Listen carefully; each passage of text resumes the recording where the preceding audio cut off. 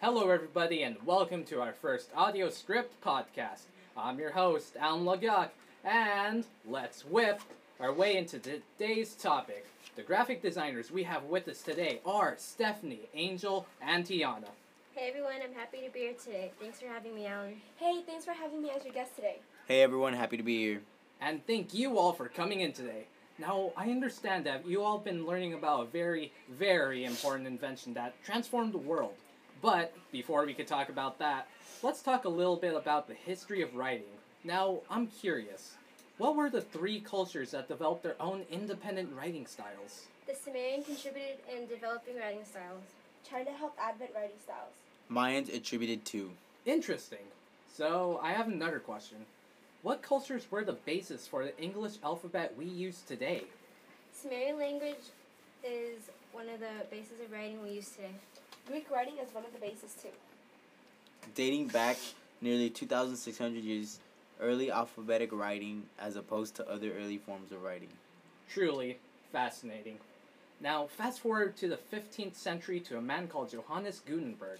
Can you all tell the folks at home who this guy was and how he was such a towering figure during the Renaissance and even today? Gutenberg helped with the mass production of the punch and mold system. To start the Renaissance, there wasn't a way for print to be reproduced. The printing press made printing things faster and easier. Again, fascinating. So how did this printing press actually help change the world? It helped by allowing other people to share ideas and philosophies.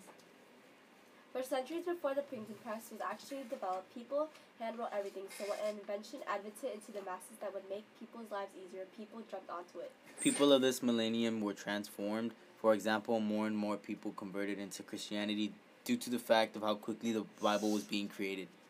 So this printing press was a pretty big deal then. That's amazing. Now, why don't you all enlighten the audience about the three phases of printing? What exactly were they? The first phase was about the movable type. It involved printing that was made from stamps that had letters and words embedded on them to reprint the words on another piece of paper. One phase involved in printing is metal. The third phase was the digital phase. And more about this third phase of printing. Another thing that I've been waiting to ask you all was how does this third phase of printing affect us all as a society today? But, unfortunately, we are out of time for today. This has been the Audio Script Podcast, a product of CMYK and AYV With Us. Find us on iTunes and follow us on Twitter and Instagram at AYV With Us. Bye. Bye-bye! Bye, gang.